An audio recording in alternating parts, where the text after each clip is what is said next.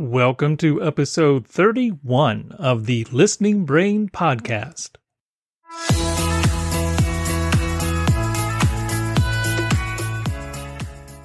Welcome to the Listening Brain.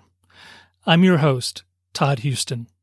In this podcast, we explore childhood hearing loss through the lives of the parents and families who are on this journey and the professionals who serve them. Hi, are you creative? Do you want to give a webinar or teach a course? Maybe you're a writer. Do you want to create a blog?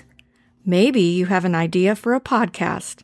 Whatever your passion is, we at 3C Digital Media Network want you to be a content creator so we can bring your ideas to life. So, to get started, visit our website at 3cdigitalmedianetwork.com. and sign up to be a content creator. We look forward to seeing your passions come to life on our platform. Today I have the pleasure of speaking with Pam Dawson. Pam has been working in the field of early intervention for over 25 years. She holds a master's degree in early intervention from the University of Maine. As the director of Hear Me Now, a listening and spoken language program in Maine, she works to promote access to qualified LSL providers to all families in northern New England, regardless of geographic location. Hear Me Now has been successfully using Tele-Intervention to coach families for over 10 years. Pam serves on the board of directors for Option, the EHDI Planning Committee, and facilitates the NCHAM Tele-Intervention learning community. She has also served as co-chair of the Maine Part C Interagency Coordinating Council and a Northern New England Collaborative to examine the access to services for families in Maine, New Hampshire, and Vermont. It is my pleasure to welcome Pam Dawson to the podcast. Pam, welcome to the podcast. Can you share more about your professional background? Sure. Well, I've been the director at Hear Me Now for, 12 or 13 years now. I came to the position perhaps a little bit different route than some directors of some option programs did, in that my background and education was in early childhood special education, early intervention. And my work with and exposure to young children who were deaf or hard of hearing was minimal until I took the position. So the learning curve for me when I started was in the field of listening and spoken language. I found some wonderful resources that could really pump me up that way. But I think that perhaps something that I brought to the position that had not been there before is just the idea of strong language-based early intervention and preschool programs, which are the norm for children with a lot of developmental delays, are also going to be really appropriate for kids with hearing loss who are learning to listen and speak. Right. And I happen to notice in your bio a little bit about music and how that was a part of your background as well.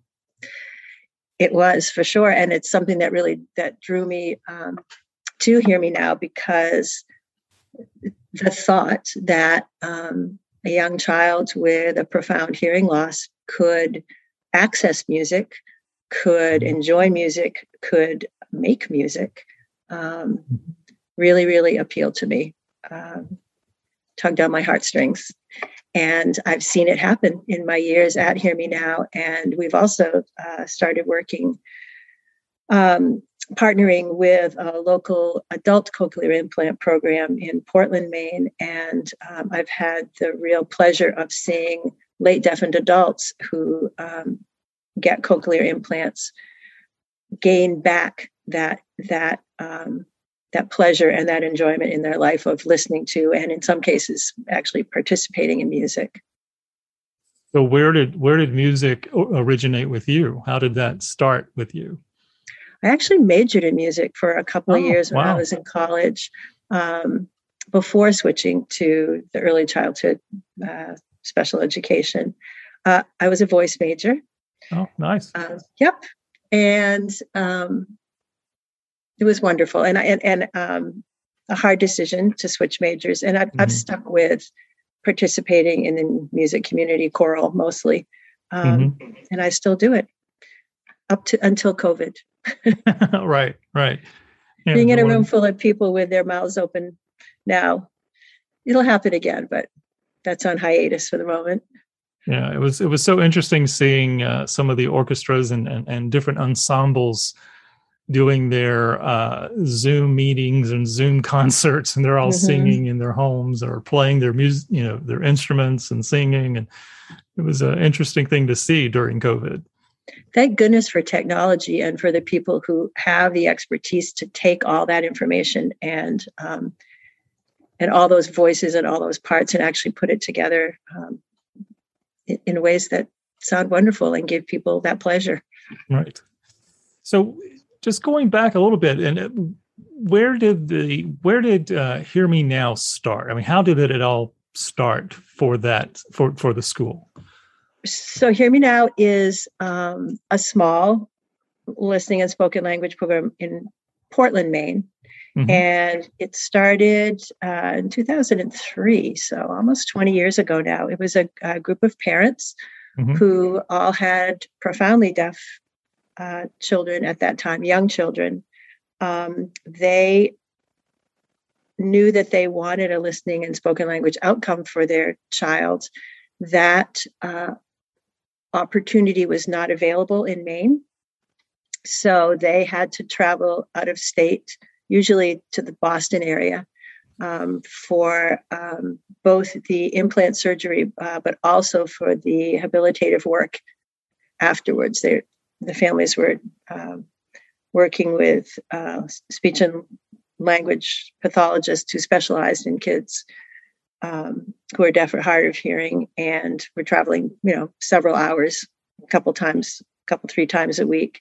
And they didn't want that for future families.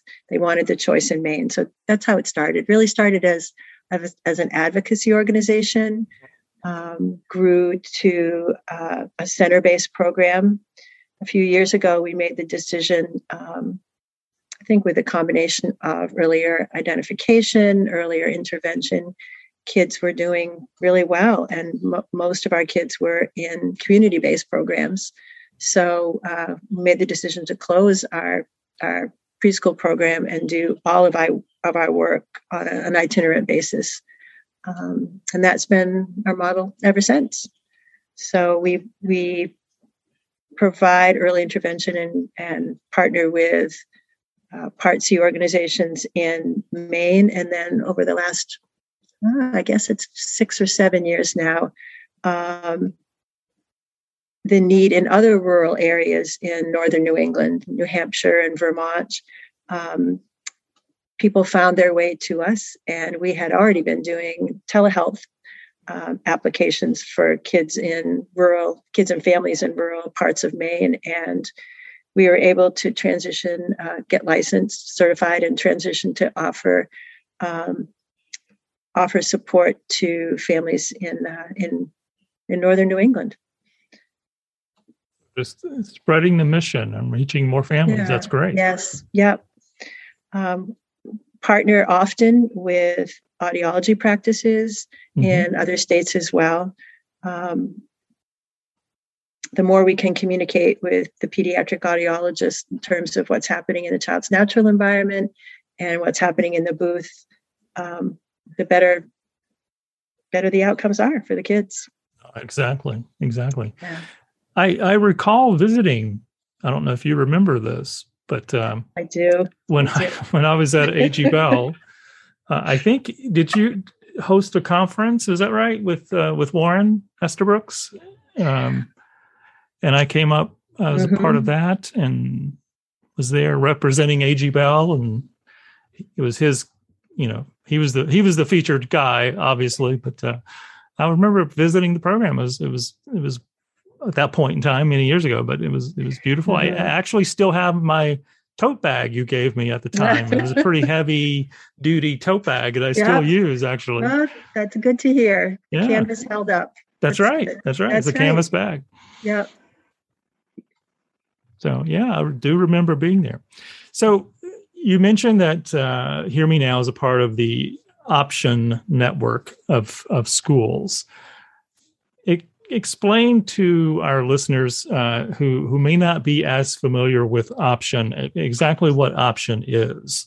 Sure, I'm happy to do that. I've had the pleasure of sitting on the Option board for 5 or 6 years now, and we've been working very hard to expand our value and support of professionals that are working in the field of listening and spoken language. So basically, we're a professional organization of listening and spoken language. We say leaders, and we define a leader as anyone in the field who is committed to best practice and to growing themselves as professionals.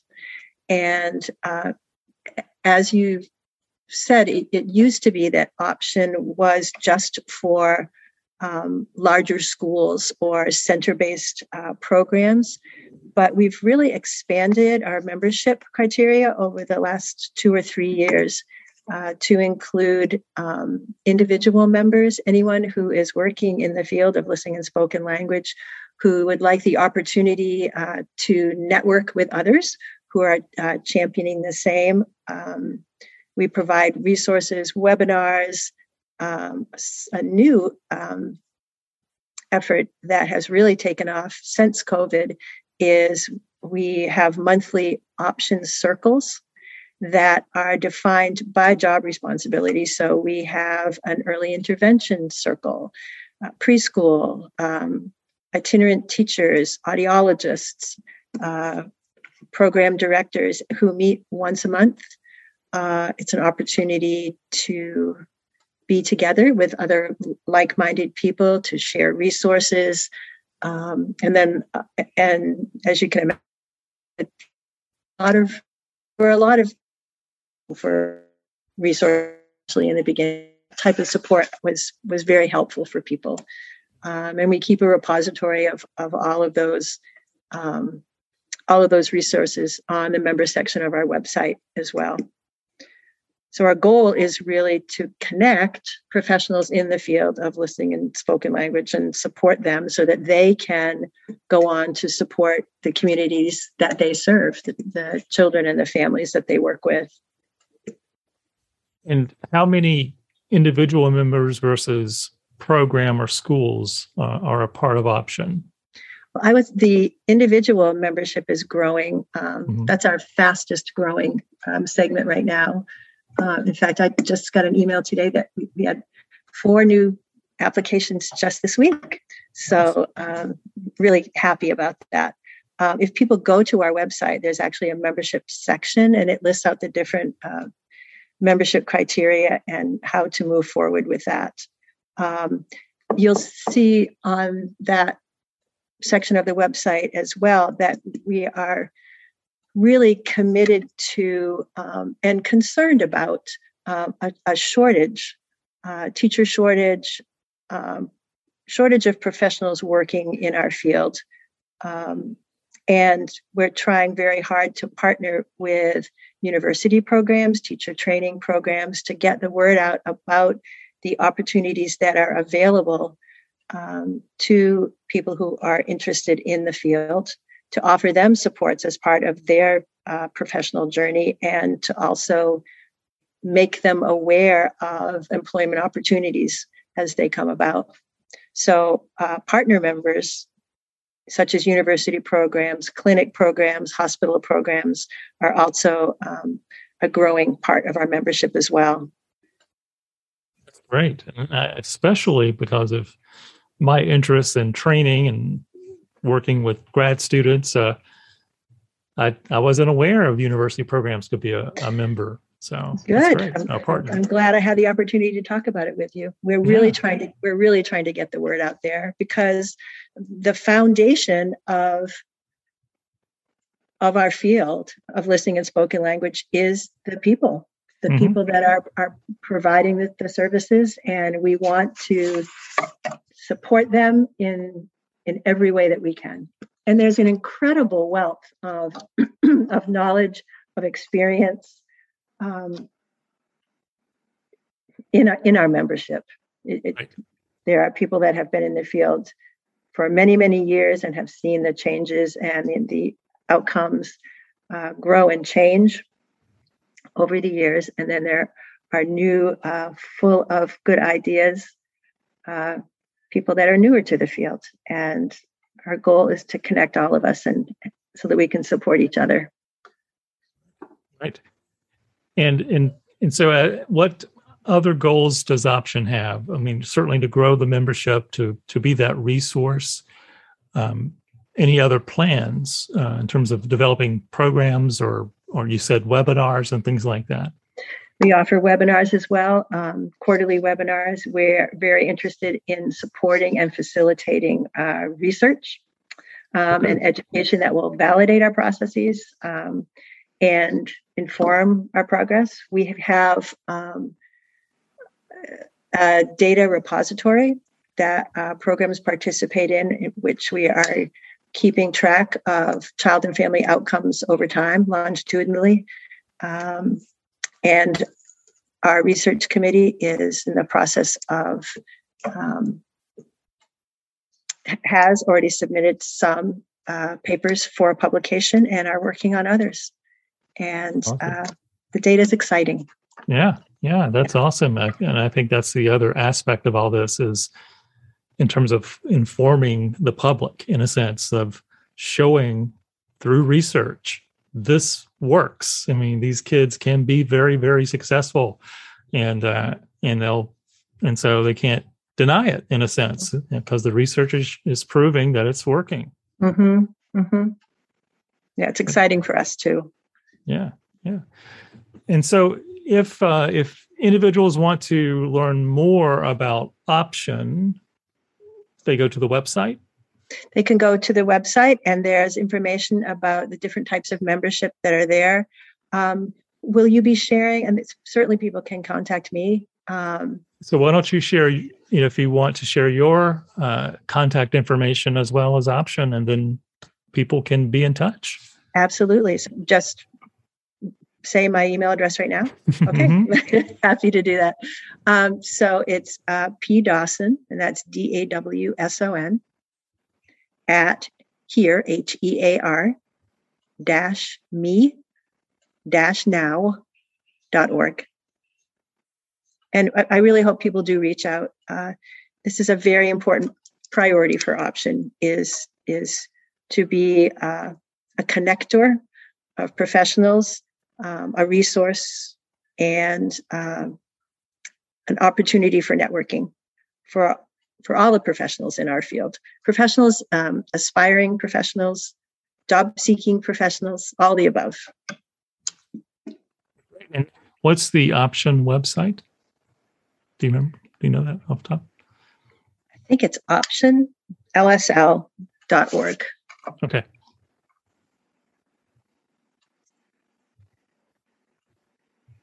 Yep.